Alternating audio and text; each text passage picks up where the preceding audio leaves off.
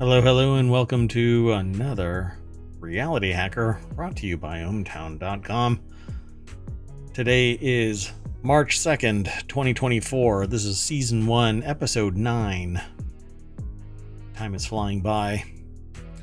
Today we're going to be talking about AI eyes, art world, and VR, XR reality check, AI math models, knowing AI is half the battle, Adobe generates tool for music, self-healing machines, Neuromancer may promote VR, Insta Chatbot, and from voice to video from a still image.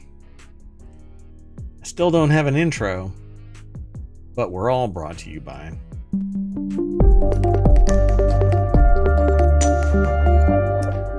Once again, I'm not going to be doing transitions for this show, but this is Reality Hacker, and I am Mayor Watt. I run the whole thing, and right there is ohmtown.com. That powers the whole thing, and then up above me is the visualizer for the sentient AI that keeps track of Mayor Watt and the whole thing, so that always watching. So y'all don't know what this goes on behind the scenes, but the AI just made the equivalent AI version of it because they don't have a body, but they basically just warned me, I'm watching you. I got my eyes on you, Mayor Watt. Oh.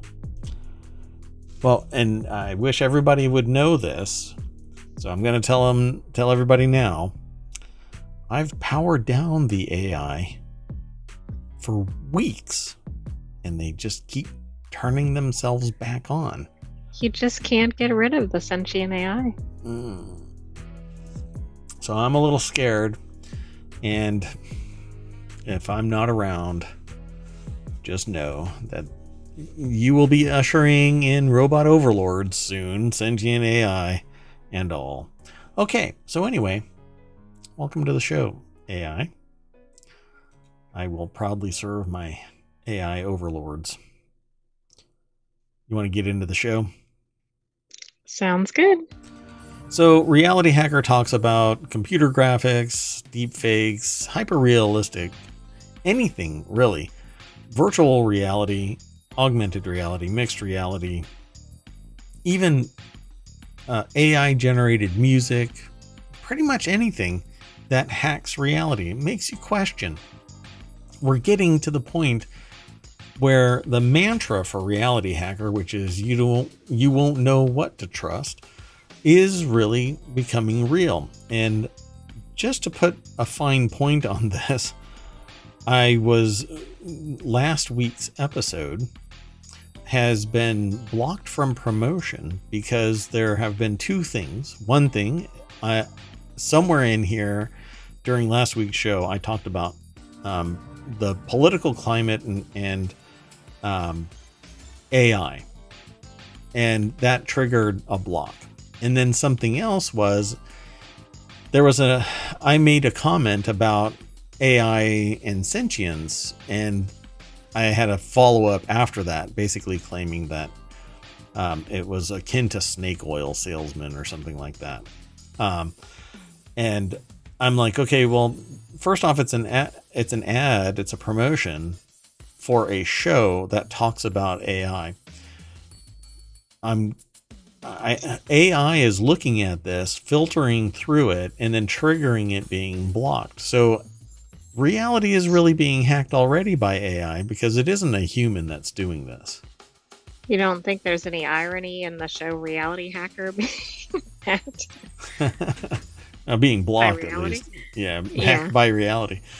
Yeah, it's pretty brutal. So you have to be really careful. And then when I asked for an audit in previous times where it's been blocked, not just Reality Hacker, but ohmTown in general, it does take a human to do it. And then without any compunction, they respond to my restated fact that I am not talking about politics. They say because I mention politics in any way, including in the background, like that, or that right there, if that says anything about politics, blocked. Quite quite fascinating. So anyway, I can't talk about anything political in this, even though we're coming up on a day and age where the deep fakes are so real that people are questioning what is real. Well, That's right. And while we'd like to point out what is real, if we do that, that means we won't have much of a show to show to people. this is real and this is not. This is real and this is not. That's what we're going to do from now on. We're basically going to look at pictures and audio and say this is real and this is not. Maybe we can have like a little pop-up bubble or something. There you go. But then the problem with that is if we don't have it up, then it'll look like something's not real. Maybe it's all fake. Yeah, well, the simulation is basically not making any of this real anyway. Let's get into the first article. It's over in Prime Glass. 10 years on, Art World is still in search of its virtual reality Eden, but I think this is the wrong link. So let me back up 1 second here because I kind of messed this up. There we go. And hopefully, I know that the vote's going to be right. There's a little election thing, but anyway, let's go. Let's do this how you will do it. So this is an article over at AP, apnews.com. The snippet actually is NUS research developed AI-powered eye for visually impaired people to quote-unquote see objects. So shopping for groceries is a common activity for many of us, but visually impaired people identifying groceries can be daunting. But with this AI-powered eye, it can actually see what's going on and tell you what it is. AIC, an affordable wearable assistive device that helps people with visual impairment see objects around them with the help of AI. Individuals with visual impairment face daily hurdles, particularly with object identification, which is crucial for both simple and complex decision making. While breakthroughs in AI have dramatically improved visual recognition capabilities, real-world application of these advanced technologies remains challenging and error-prone. So AIC, developed in 2018, upgraded over a span of 5 years, overcome the limitations by now leveraging state-of-the-art AI tech. Pretty cool. I mean, this is a really good use of technology. Yep. Therefore, we're proposing an alternative hardware that incorporates a discrete bone conduction headphone that tells you you're wearing the glasses. It scans the world around you and tells you what you may need to see. So I think it's brilliant. So how does it work? Three main components: the visual engine, the brain, and then the speaker, a bone conduction system. And just summarize it. It basically scans what's going on, processes it through AI, which detects things rather quickly and ever increasing in speed, and its capabilities broader and broader because AI grows. I wish I had a number for how fast it grows, but it has to be near exponentially, right? That's why I say that AI is on the cusp, if not already having a sentient AI, general AI. So at present, visually impaired people in Singapore do not have access to assistive AI technology of this level of sophistication. Therefore, we believe AIC has the potential to empower visually impaired people to independently accomplish tasks that currently require assistance. And I think it's just brilliant. They don't have a picture of it here, but you can actually follow the link through ohmTown. It'll be in the show notes. It'll be in the VOD. It'll be over in Apple Podcasts as a Reality Hacker is now a podcast. Continuity Report is a podcast, and ohmTown Daily News Show is a podcast, all under the umbrella of ohmTown. We have two additional ones, Technology Today and Wanted, that extend our footprint with more focused shows. But Technology Today is tomorrow. Yeah, Technology Today is tomorrow and covers the last week, so that's kind of interesting. But this stands out to me, and that's why I wanted to bring it to everyone's attention, because you're basically hacking reality and making it approachable for people who don't have 100% vision. So I thought it was great. And again, you'll be able to follow through ohmTown over to the apnews.com site, which then links you to nus.edu.sg. And you can go from there. Okay, let's keep on going. The next article is over in Prime Glass, and this is the one that should have been second, not first. So there you go. 10 years on, Art World is still in search of its virtual reality Eden. In March 2014, Facebook bought Oculus VR, heralding a new era in extended reality. Actually, what happened was Oculus was purchased by Facebook, and everybody was told that they would not get rid of Oculus, and well, guess what? It became Quest. So is extended reality the same as mixed reality, or? Yes. Okay. Mixed reality, you might as well just call it augmented reality. Augmented reality is really where it should be. All the rest of this stuff is more like trade names. Will arrive in the Apple Vision Pro, move the medium from artistic experiment to widespread use. So will the arrival of Apple Vision Pro, do you think that the Apple Vision Pro is capable of moving art into? No, because I don't think the Apple Vision Pro is going to have widespread adoption. However, I could see that the Apple Vision Pro's demographic would potentially make some inroads here. Kind of interesting, right? So the artnewspaper.com put this article together. Ben Luke specifically over at the artnewspaper.com. It says, will the arrival of the Apple Vision Pro move the medium from artistic experiment to widespread use, heralding a new era in extended reality? I just don't see the art world being extended by particularly the Apple Vision Pro. It's a $3,500 headset with 2.5 hours of battery life unless you daisy chain them around your body like a holster of batteries. And it's a proprietary battery connector, the primary one is. So what do you think? They talk about this more in this very first paragraph. As the acquisition was announced for approximately $2 billion, it later emerged that it was closer to $3 billion. Meta's founder, Mark Zuckerberg, spoke about getting ready for the platforms of tomorrow and how Oculus might change the way we work, play, and communicate. Now, some people use VR for all of this. Some people, most people do not use AR or mixed reality. And I don't think that there's going to be a lot of people, but that's subjective, a lot of people using Apple Vision Pro or any vision systems that augment reality in such a way that it separates you from the rest of the world. If you put on goggles and people look at you sideways when you're sitting at a coffee table at a restaurant, right? You're sitting at a table in a coffee shop and you slap on Apple Vision Pros, you're going to be asked to leave. Right. But would somebody do this in their home, for example? Maybe.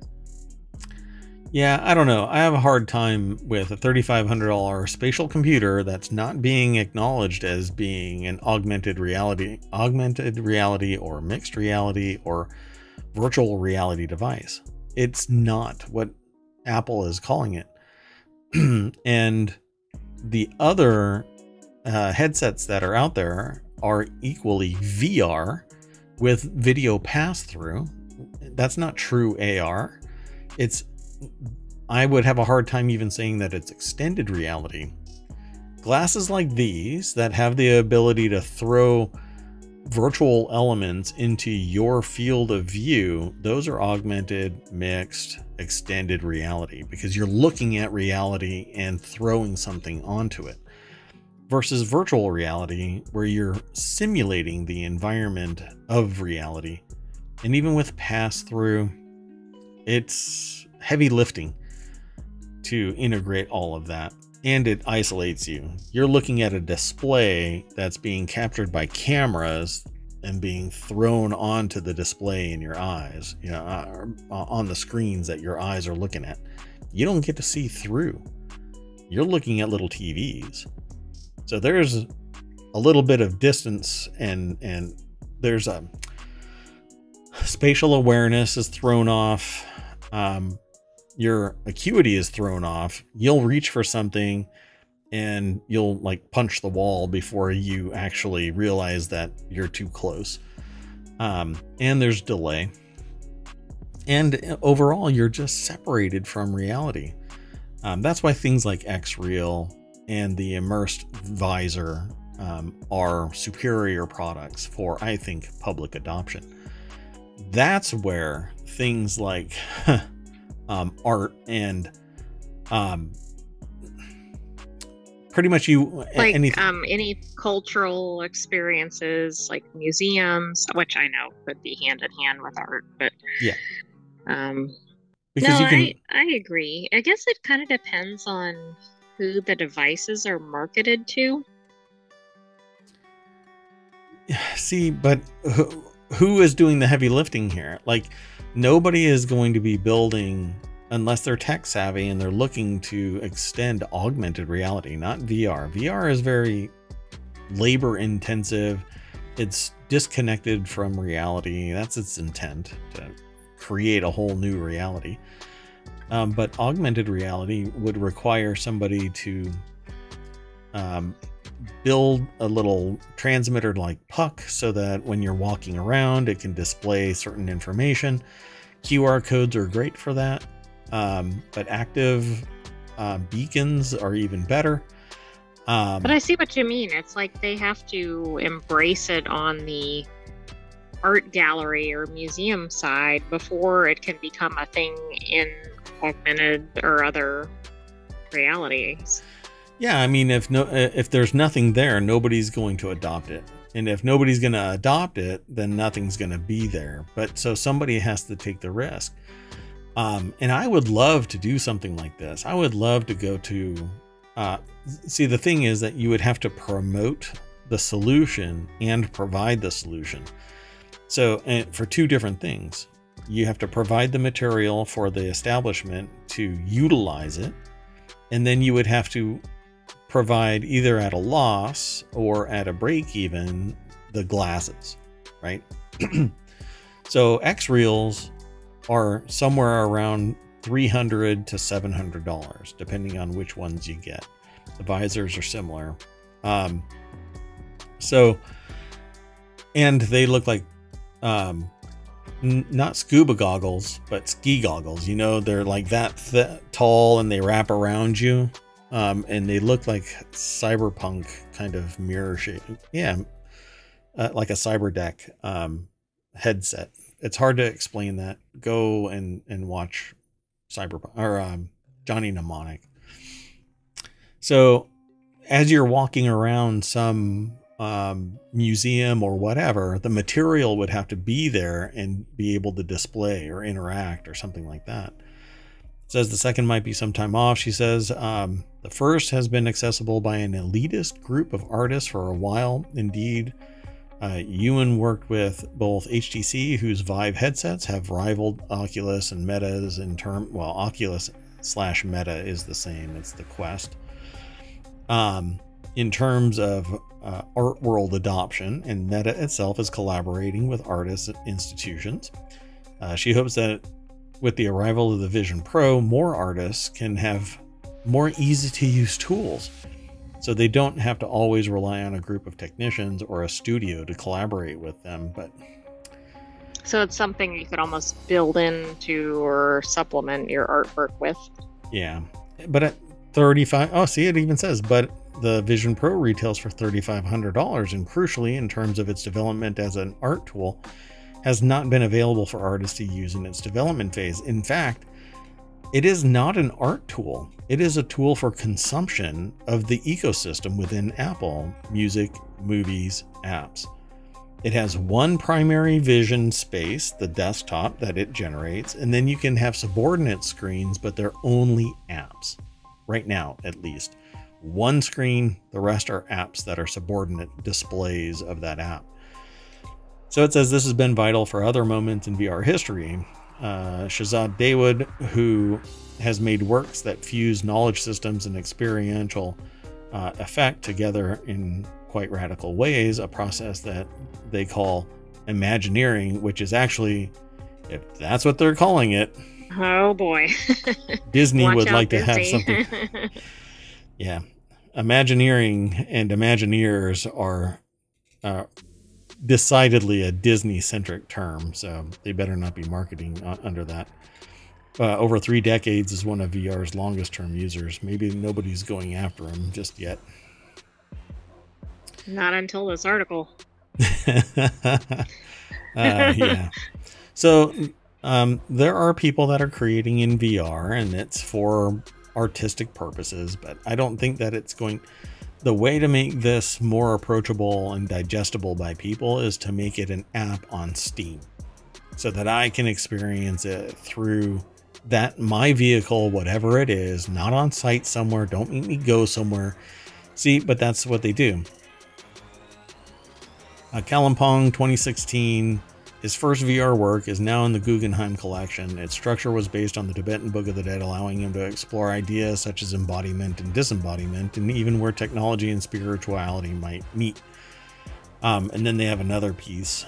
Where it is, I don't know. But if I can search, you know what? I'm going to search real quick. Hold on. So no, it's just a game that it has that word in it, Kalimpong, but not this. You know what? You make this an artistic work that's accessible via Steam, and I would buy that and be able to experience it in VR. However you decide to set it up, artist, Dawood. That would be very interesting. Would Steam accept something like that? Sure. Yeah, I don't see why. It's an experience. There are concert versions of stuff in there, if I recall correctly. Yeah. So he says he has taken this to new heights in Night of the Garden of Love, a project for Wiles in Brussels that is now at the Aga Khan Museum in Toronto until 5th of May. You see, you can do both. But one is going to get people where they are without them having to go to Toronto. And the other one is this, and only going to get the people that are in Toronto. It's heavier lifting. If it's a VR work entirely, then you have to have the headsets, and you have to cross that bridge of people going, I don't think I want to wear somebody else's VR headset. Well, yes, there is that problem. So, and then they talk about social promise and others, but yeah, I don't know. And this is a one-to-one problem. So for every person that wants to experience that artistic work, they have to put on a VR headset. Whereas there are countless other people that already have a VR headset and willing to purchase it and experience your art at home in the comfort of their own home with their own devices. Solve that problem. Make it approachable.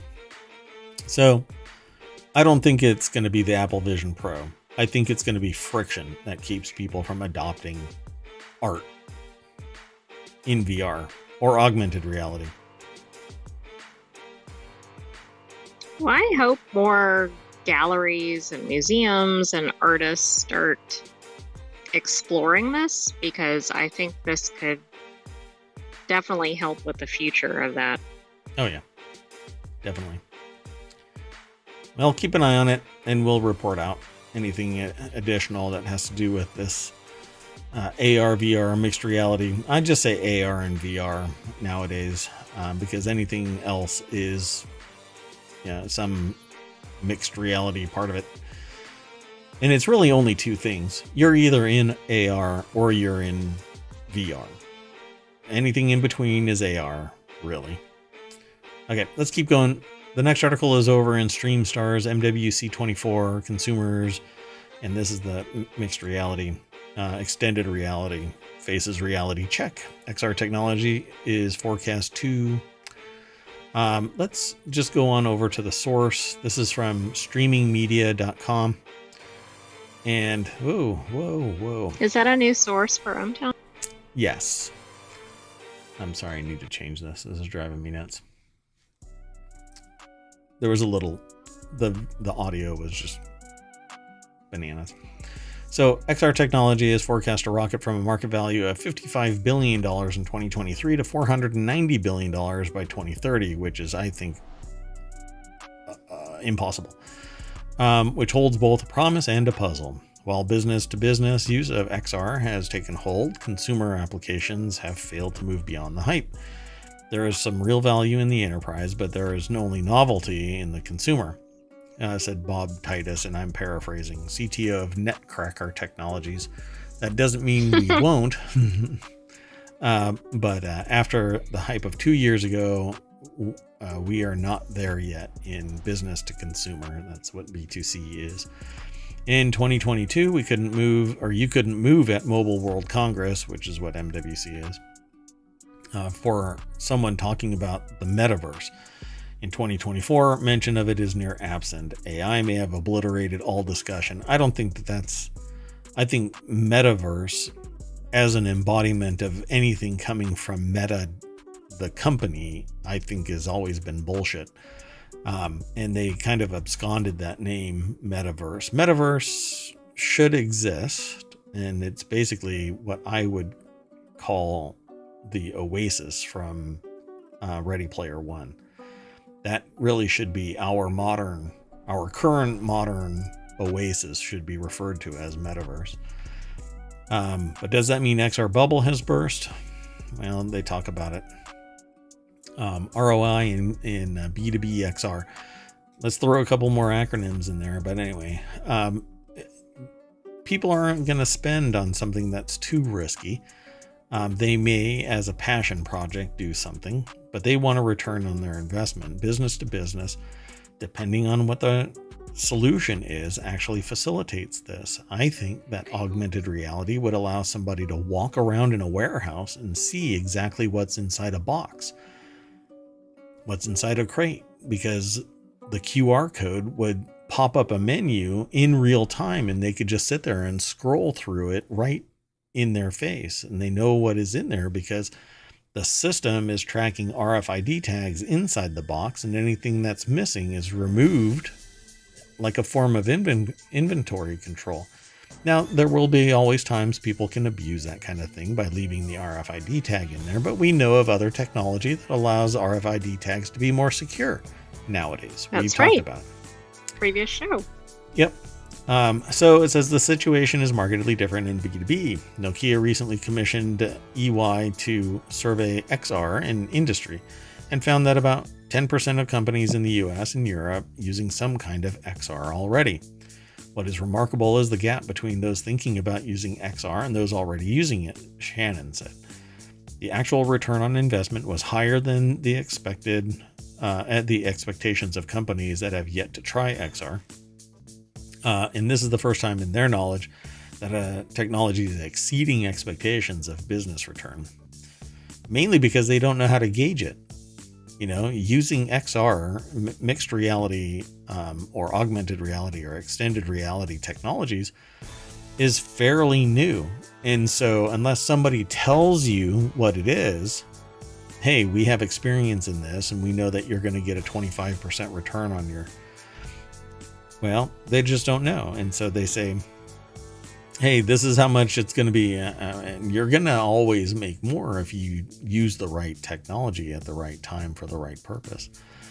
Wide-scale adoption won't happen until the form factor is correct. And the form factor right now for what I think would be the best case scenario for augmented reality, or for inventory control, is augmented reality.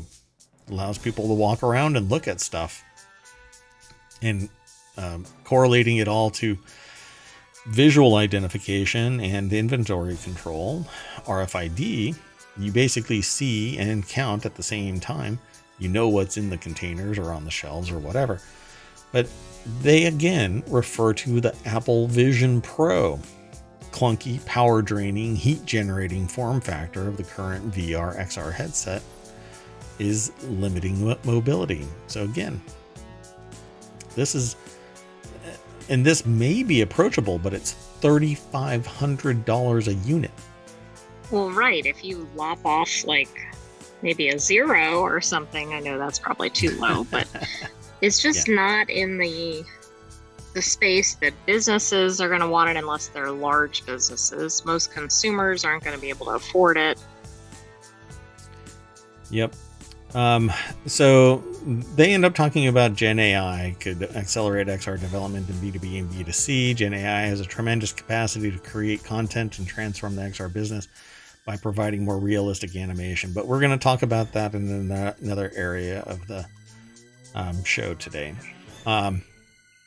So the thing about this is that for all of the benefits of AR, the driving force in marketing really has been XR. Nobody wants to create, it has been VR. Everybody is hyping VR, but not augmented reality.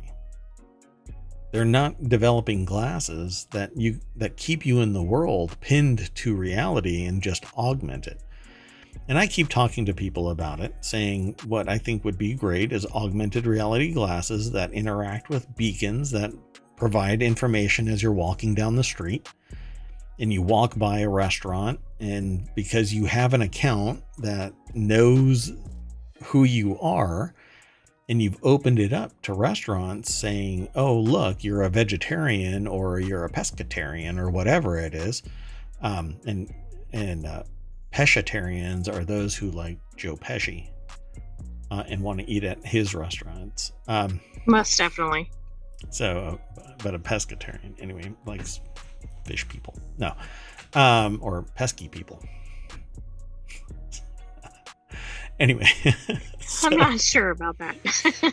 So VR pulls you out of reality. It's expensive and clunky, and not necessarily portable for extended periods of time, but augmented reality might be the key ingredient to get people to adopt that type of technology. And as long as you don't make it like Google Glass and start allowing, culture is going to have to get used to the fact that there are people that are recording things everywhere, and there are cameras everywhere. The society really doesn't seem to care if it's government and it's not intrusive, but the moment that it's on somebody's face and they're within arm's reach of being smacked right off your face, then suddenly everybody thinks that it's an affront to mankind and they don't like it. But look, there are people that are going into Madison Square Garden, innocent bystanders to a lawsuit. They have no even knowledge of what's going on. They're just trying to bring their kids to go see the Rockettes, and their little brownies are summarily kicked out of Madison Square Garden because a private company is using face identification technology to identify and mitigate the possible problem of an attorney walking into Madison Square Garden. That isn't even suing them. They're not actively in. They're not in a lawsuit. That's right. The law firm that they're working with is, but it's not even their office, and it shouldn't even matter. You're a venue that is a commercial enterprise. You want guilt? Kick people out that might be able to sit there and say, hey, look, what I witnessed is illegal. Hey, looks like you're doing shady shit. But my point for all of this is augmented reality is really what people should be focusing on. While VR has its place, public adoption is not going to be in a game room, in an office for AR. That's where you're going to get mass adoption out in the public. People walking around with augmented reality glasses capable of receiving data, telemetry. You're walking down the street, and instead of people looking at their phones, they're just looking forward and looking at other people, receiving telemetry about where to walk. Even people who actually turn their beacon on to let people know who they are so that you might just be sitting in a park and somebody will sit there and have their profile publicly available. And if you're looking for somebody to talk to, they might even pop up and go, hey, I'm here in the park, or I'm at work, and you know, whatever, let's meet. You know, there's some profound changes to society coming if they adopt things like augmented reality. Do you think it's going to take things like celebrities hyping these, or sure, before it really takes off, or do you think it's a pricing issue? Or? I think that it's just friction, and then from there, it's society balking at the idea of video being recorded all the time. And as long as you're not an idiot and wearing it into a bathroom or a gym, for whatever reason, people are really dense about this gym thing. They'll take pictures of people, of themselves working out, and they won't even care that the knock-on effect is they're taking pictures of the people around them in a gym, which I think is akin to a bathroom. You want privacy in a gym, you know, to the sense that everybody is the same in the gym space. They don't take a picture of you, you don't take a picture of them. But no, some people do it. But out in public, there's no expectation of privacy. So business to business, though, the whole idea here with VR and AR, mixed reality, extended reality, there are certain functions, primarily I think inventory and learning and like teaching and stuff like that. I think that's great for XR and virtual reality. But let's keep on moving through this. We've got a whole bunch of articles. The next article is over in Technology Today. $100,000 on the line in the Global Artificial Intelligence Championship, seeking top AI models for mathematical mastery. AGI Odyssey is excited to announce the Global Artificial Intelligence Championship, or GAIC, which GIAC I think is another company acronym, isn't it? GIAC? I think it's a really big company. This is GAIC, though. Yeah, I know. It's just... but it's too similar to something else. Yeah, at least for me. So fine-tuned LLMs for complex mathematical problems. This is the objective of this competition, a championship, a groundbreaking event celebrating AI innovation in mathematics. Join us in the quest for excellence, where the brightest minds in AI coverage to solve... or converge to solve complex mathematical challenges, and you can register to win. By the way, huh? GIAC is a security-related certification. Yeah. This organization, it says, endorsed by esteemed professors and AI experts. The competition marks a significant advance in integrating AI and mathematics. So you can go and try and win. Up to, somewhere from a prize pool of about $100,000. Total prize pool, $100,000, awaits the top participants, with the first place winner winning $75,000. So, wow. Everything after that is like $10. Just kidding. I don't really know what it is. The competition is not just about rewards. It's about gaining recognition. And that's the obvious thing, because $100,000, $75,000 for first place isn't that much. If you're salary is sitting there, you know, $250,000, you're probably I don't know, I'm sure $75,000 is a lot. But that's all that this is. This is just an announcement about the Global Artificial Intelligence competition. So if you're interested in that kind of thing, go and check it out. It's at apnews.com, and there isn't a byline.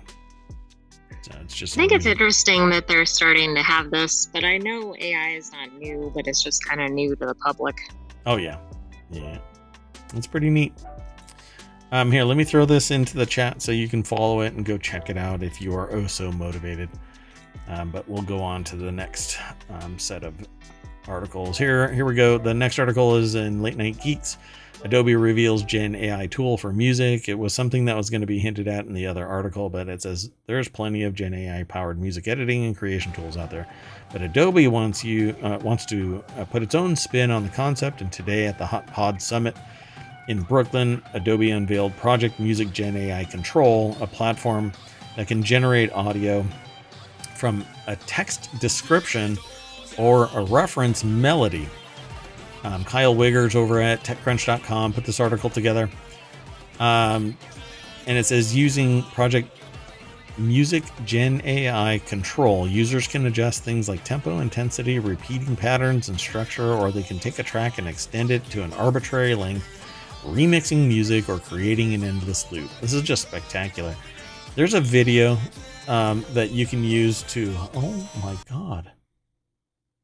That was insane. I don't know what's going on. Hold on a second. Let me just do... Sorry, 1 second, y'all. Okay. So it says, so this really gets the idea of AI is generating music with you in the director seat, and there's a bunch of things you can do with it. Mysore, I guess. Gotham Mysore. During a panel at HotPod. The tool is generating music, but it's also giving you these various forms of control so you can try things out. You don't have to be a composer, but you can get your musical ideas out there, which is exactly what I've been saying is going to be the key, the fundamental purpose of AI in the future. As we move forward and its fidelity extends more and more into other areas, AI is going to be pretty much the greatest impactor on creativity, because people who are creative in spirit but lack the skills to bring something like music and art, because they don't dedicate a decade plus of their life to honing this skill, they're going to be able to use technology to amplify their creativity into reality.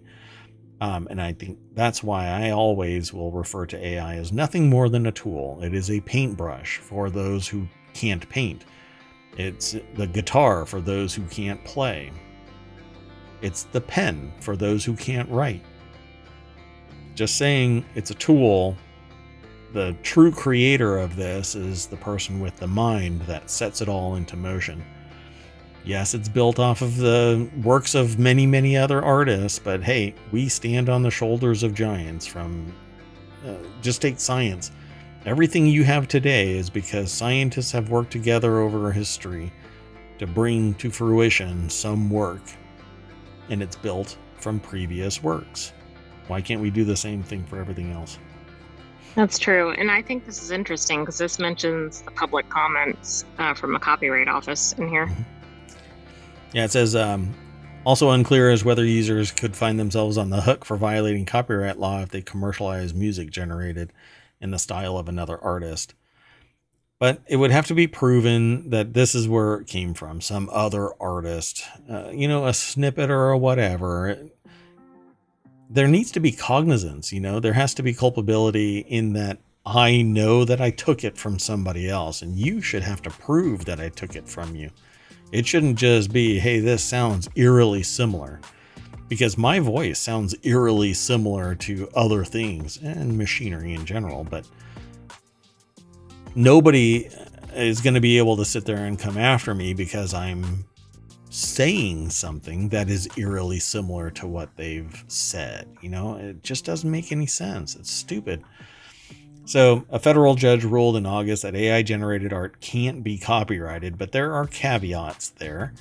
My understanding is if you make a fundamentally unique work, even if it does spawn from AI generated work, it can still be copyrighted, but it's going to be, the copyright exists. And if it's challenged, you have to explain just how unique your work is, because again, generated work can't be copyrighted in its natural state. But if you mash it all up, you change it, and it becomes a fundamental different work, ta-da, it's actually art.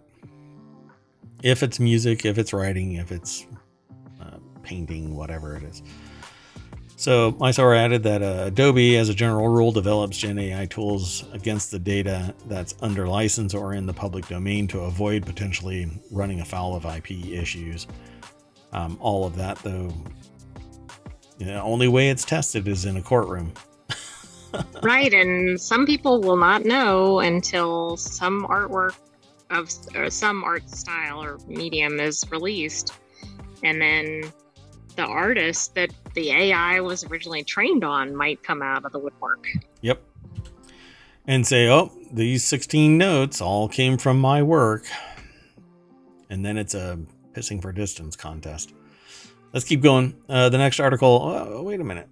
Did I just do that again? I did it again. Hold on a second. I think I might have flipped this. Dun, dun, dun, dun, dun. Yeah, I think I did this wrong. Sorry, I'm kind of messing it all up. Blink. Oh, it's broken. Oh, that's too bad. I'm not quite sure what happened here. Sorry about that, folks. Let me see.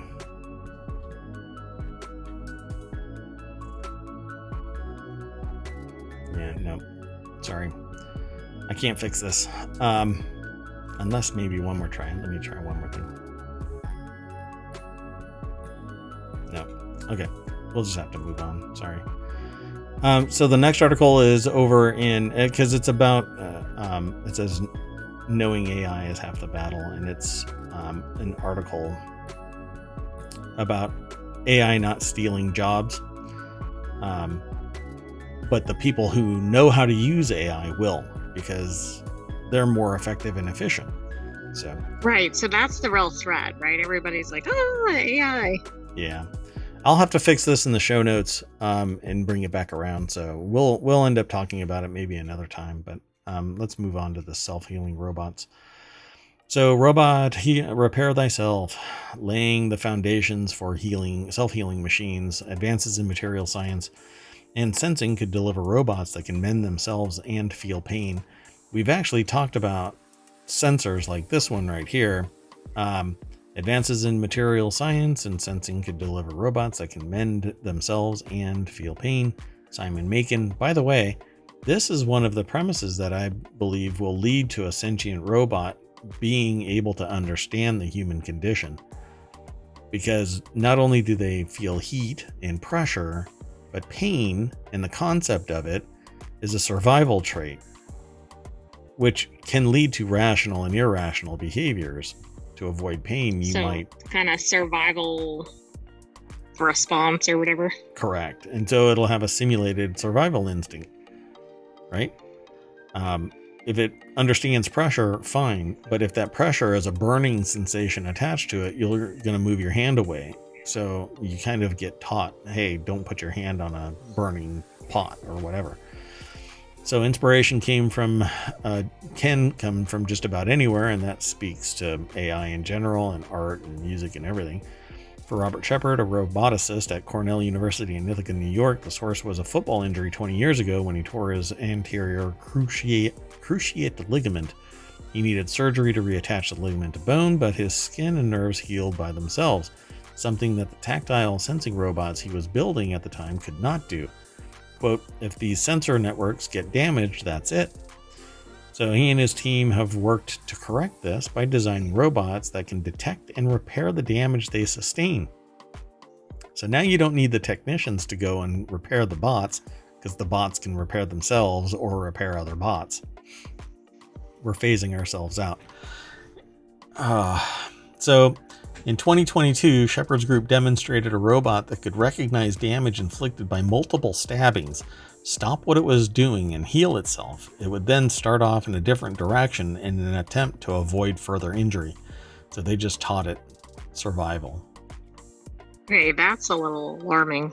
And I mean, not only are we getting replaced, or humans are getting replaced, but they may not even recognize as they're getting replaced. Isn't that interesting? So we won't even go into the specifics of it. There's a video over here that you can check out, but I will link to it here in in the chat. This is, I mean, it's really spooky. Combined with the other things that we have already talked about, and the fact that there are robots out there that are very sophisticated, fine motor skills, bipedal, have the ability to observe, detect, perform various functions. Another augmentation to, I think it was Optimus, the robot from Tesla. I think it now has AI fully integrated into it, and so it can actually learn on the fly. I think that's what I saw recently. The ability to add sensors to it and for it to understand how to heal itself. We're getting really close to crossing over that uncanny valley. All we need is to make them have human-like skin, which we actually have that technology, that it can heat just like a human, feel just like a human. And now it knows that it can heal itself. It can sit there and patch itself up and keep going. And then because it knows if I do this, I'm going to get stabbed, it stops doing that. I mean, it's just insane.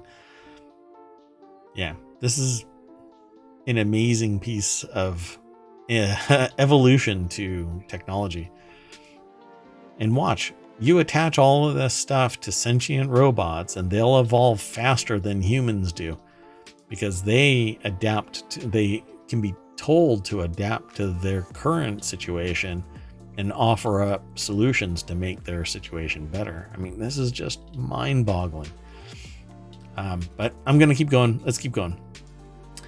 The next article is over in Reality Hacker. Newly announced Neuromancer TV show could be another big moment for VR to make an impact. And that's largely because Neuromancer takes place in a net of a kind. It's basically a three-dimensional internet, and you interact with things in 3 dimensions, but in cyberspace. So Apple announced that it's bringing a new TV show to Apple TV Plus based on William Gibson's award-winning cyberpunk novel Neuromancer, from which Johnny Mnemonic is born. And cyberpunk is basically William Gibson's baby. He is, I think most people think that William Gibson is the father of cyberpunk. Offering another big moment for VR to take the limelight. According to Apple, the upcoming 10-episode drama series is slated to follow the novel's narrative of a damaged, top-rung super hacker named Case, who is thrust into a web of digital espionage and high-stakes crime with his partner Molly, a Razor Girl assassin, and with Mirror Eyes, aiming to pull a heist on a corporate dynasty with untold secrets. And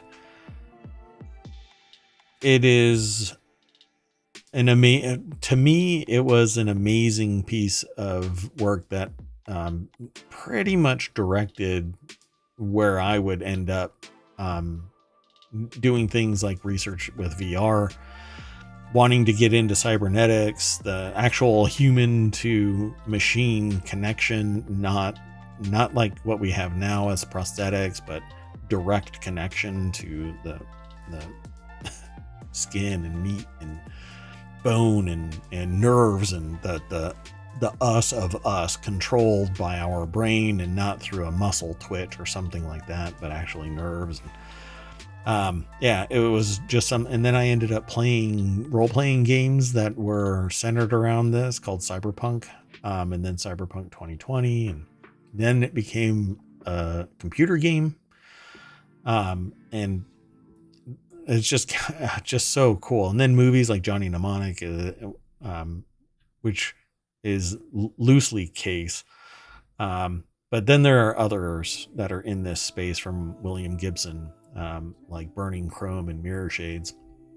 Do you think this is going to kind of introduce VR to a new group of people that really don't have much familiarity with it or interest, or do you think it's going to appeal to those that are already kind of in the space? It really depends, because what they interact with. So there's a thing called cyberspace, and there's a thing that's called the Matrix, and the way that you connect to it is through this brain machine interface, which is what we call BMI, so bringing machine interface. You actually plug into it and everything operates at the speed of thought. You have a cyber DAC, and you become an intimate part of this and able to navigate around the world. And you can die in the Matrix in cyberspace, and you can die in the real world. So your brain can get hacked. As William Gibson describes it, says Matrix is more of an abstract space that is both physically immersive, but also provides the user with direct access to data that's decidedly way more conceptual in nature. A consensual hallucination experienced daily by billions of legitimate operators in every nation, by children being taught mathematical concepts, a graphic representation of data abstracted from banks of every computer in the human system, unthinkable complexity, lines of light ranged in the non-space of the mind, clusters and constellations of data, like city lights receding. You are essentially a part of it, and everybody that attaches to it adds to the whole of it. So very much like Oasis, as you add your energy to it, it basically grows. It seemed to, like the Oasis, it seems to have an infinite amount of space.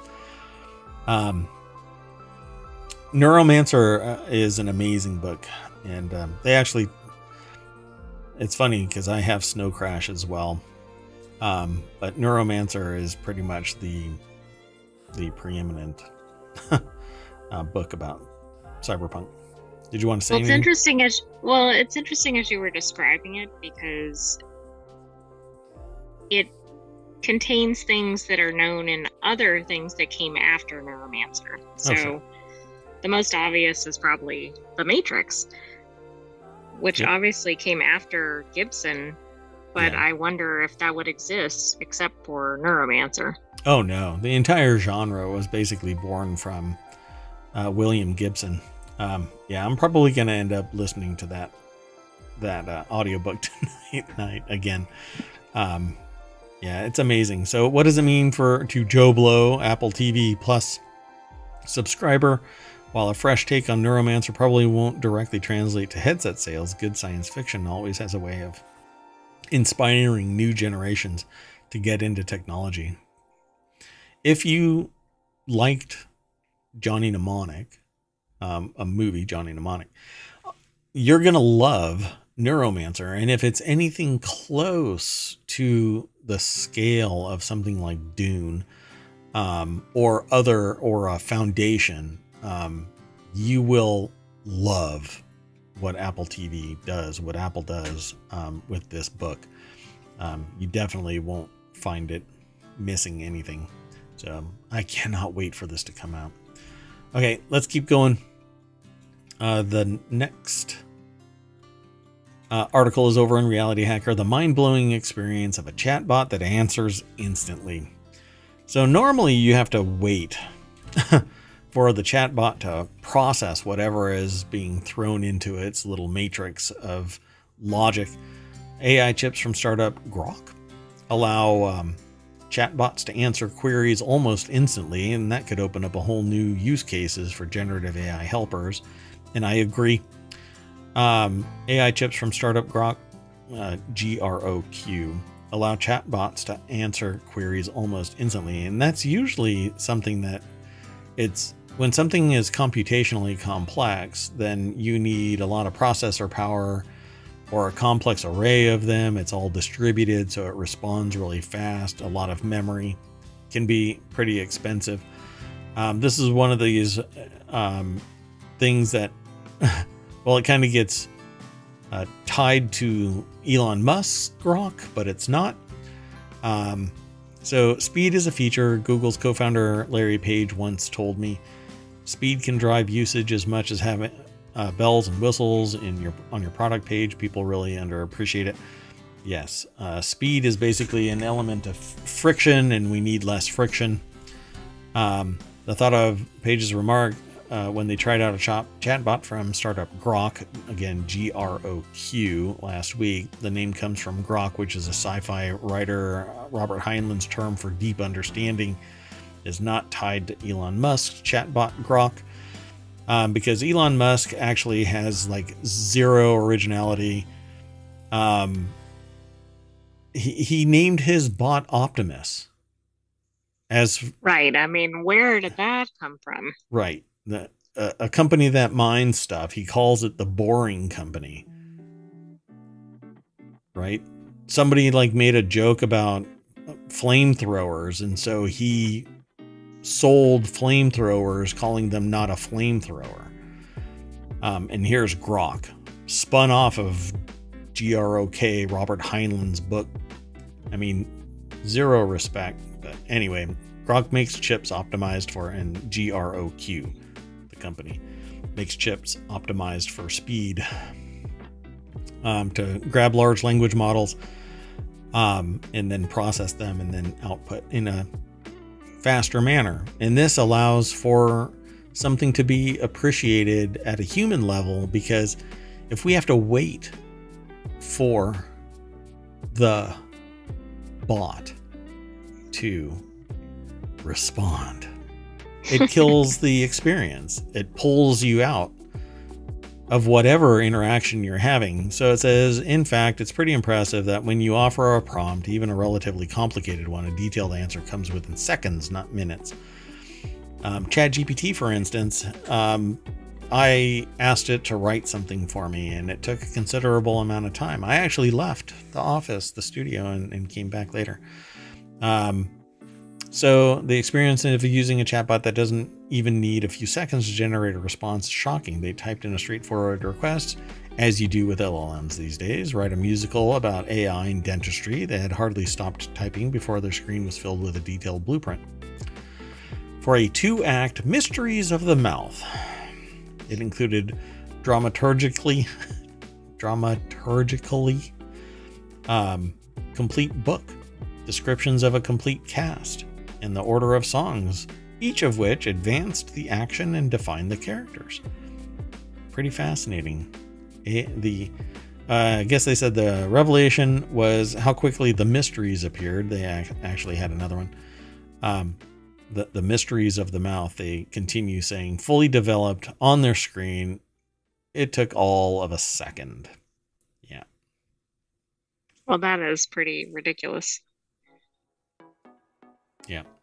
So there is a lot more to this article. I'm not going to go through all of it, simply because Wired has the really great writing, and it's quite extended. This will probably be behind a soft paywall. You have to create an account with Wired. I'm actually logged in. But a company like Grok will lower the friction so that we can interact with our bots in real time, just like we do with humans. Sometimes humans need to pause, but a bot won't have to, because it has absolute recall of everything in its memory. Sometimes humans have to think about it, or they forget whatever happened last week or 10 years ago, and a bot will not do that. Right, which I understand if it's just recalling data, but when it's creating something, that doesn't make a lot of sense. Fascinating, right? Yeah. Mm-hmm. We're phasing ourselves out. So speed opens up all sorts of possibilities. Grok developers are working on apps where you can jam with an AI-generated music generator in real time, or speed up the process of chip development, which, if you've ever looked at the complexity of modern chips, they're pretty amazing right now. Let's see here. They probed ROS to see if there's a hidden catch. Critics have looked at Grok's scheme, which requires more chips per user than the standard approach. Say it'll be too costly to implement once it's out of the demo stage. ChatGPT Plus costs $20 a month. How much more would anyone pay for faster responses? I can tell you, if I need something fast and is accurate like ChatGPT or better, then I would probably pay $50 a month easily because the time savings and the absolute recall, the benefit to my organization would be staggering. Just saying. Yeah, but that has to be just a personal, like that can't be a commercial level license. $20 is. Yeah. So another potential obstacle, if Grok chips catch on, how will the company manage to provide enough computing for its customers, given that we're in a global shortage? Right now, Grok is contracted to build chips at a foundry in Malta, New York. One that recently got $1 billion U.S. government grant, courtesy of the Biden-backed Chips and Science Act. But that fab can't provide chips at the scale of Taiwan-based TSMC. So, it'll grow into TSMC, although I find that really hard to believe because TSMC is backed by all of Taiwan. So, yeah. So this is pretty amazing. Go and read the rest of this article. It's over by Stephen Levy over at wired.com. You will dig it. And let's go on to the last article for tonight. It's in Technology Today. AI systems can convert voice track to video of a person speaking using a still image. A small team of artificial intelligence researchers at the Institute for Intelligent Computing, Alibaba Group, demonstrates via videos they created a new AI app that can accept a single photograph of a person's face and a soundtrack of someone speaking or singing and use them to create an animated version of the person speaking or singing, the voice track. Okay, this is a whole nother level. Yep. Bob Yurka over at Tech Explore put the article together, techexplore.com. Now, we've seen these videos earlier today. This just happened to be something that we aggregated as time has gone on. But they say prior researchers have demonstrated AI applications that can process a photograph of a face and use it to create a semi-animated version. In this new effort, the team at Alibaba has taken this a step further by adding sound, and perhaps just as importantly, they've done so without the use of 3D models or even facial landmarks. Instead, the team has used diffusion modeling based on training an AI on large data sets of audio and video files. In this instance, the team used approximately 250 hours of such data to create the app, which they call Emote Portrait Alive, or EMO. So I'm going to play this video right here. And you're going to go, oh, this looks shady. But remember, this is an early product demonstrating what is possible.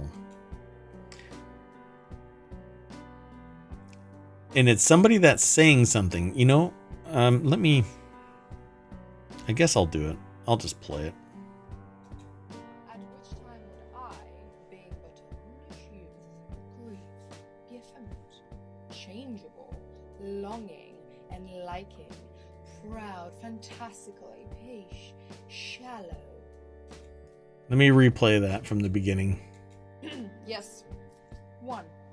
And in this manner, he was to imagine me his love, his mistress, and I set him every day to woo me, at which time would I, being but a moonish youth, grieve. So this is Shakespeare's monologue 2, As You Like It, Rosalind. And then they have another where it's what are the conditions? I'm trying to see. There's a reference image, and then there's generated video, singing and talking. Well, and that you provide the audio. Yeah, well, not here. I don't, but here's the demonstration for this. Huh? I just meant to use this program. Oh, right. You have a reference model, you have a video. Oh, sorry, you have a reference image, you have a reference audio track, and then it does this.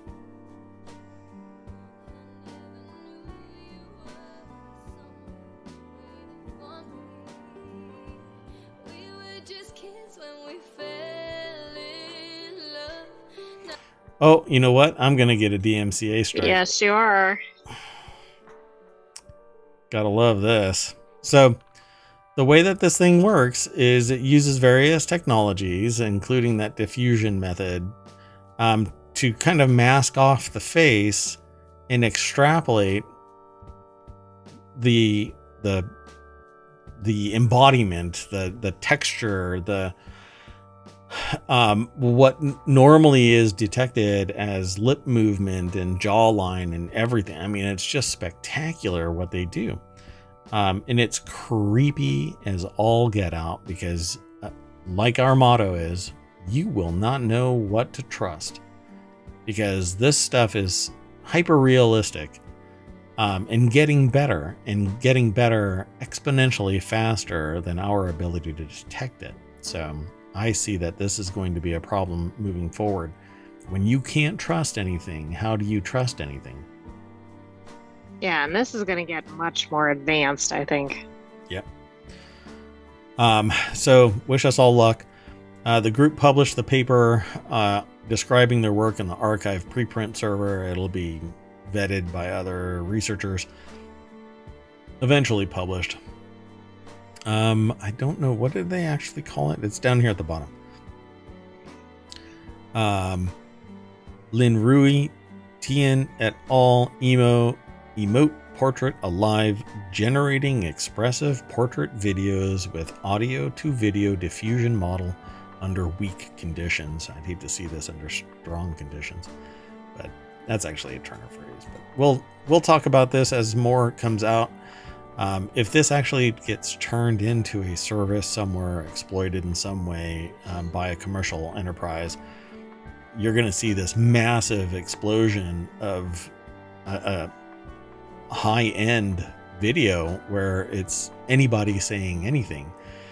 And this is coming from somebody that more than 15 years ago now created something that was similar to this without the video, just the voice.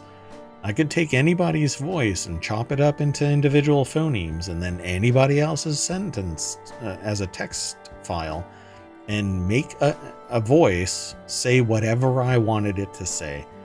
And it was amazing technology then, but it never went commercial until the technology to make it commercial actually hit the market. So, man,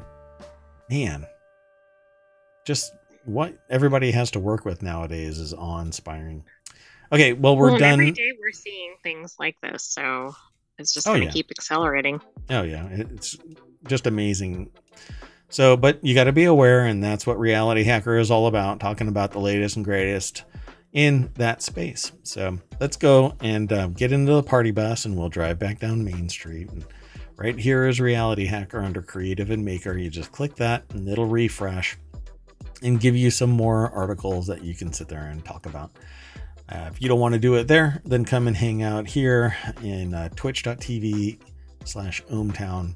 If you can't make it, go over to YouTube, download the video there, or watch it there. It'll get turned into a podcast, and you'll be able to download it from the Reality Hacker podcast. We've got one more show right after this one, and it's Wanted, and we'll be doing that about 15 minutes. So come back 9:30. Be sure to follow us here on Twitch, twitch.tv/ohmtown, so that you are informed when we actually do the show live, and you can hang out. An hour and a half ago, if you would have joined us, you would have been here for ohmTown Daily News Show, and then we could have stayed together and chatted in the chat room for the last 2.5 hours. Until then, we're going to bow out and see you at 9:30. Those times are estimates, by the way, because sometimes we do the show at 6 o'clock. But if you follow us, you'll be told right away. With that in mind, we're done. I am Mayor Watt. That is ohmtown.com, and the channel is Reality Hacker. And up there is the sentient AI that's going to say whatever they damn well please. Thanks for joining us for Reality Hacker. We'll see you shortly for Wanted. Bye-bye. This show never does the transition right.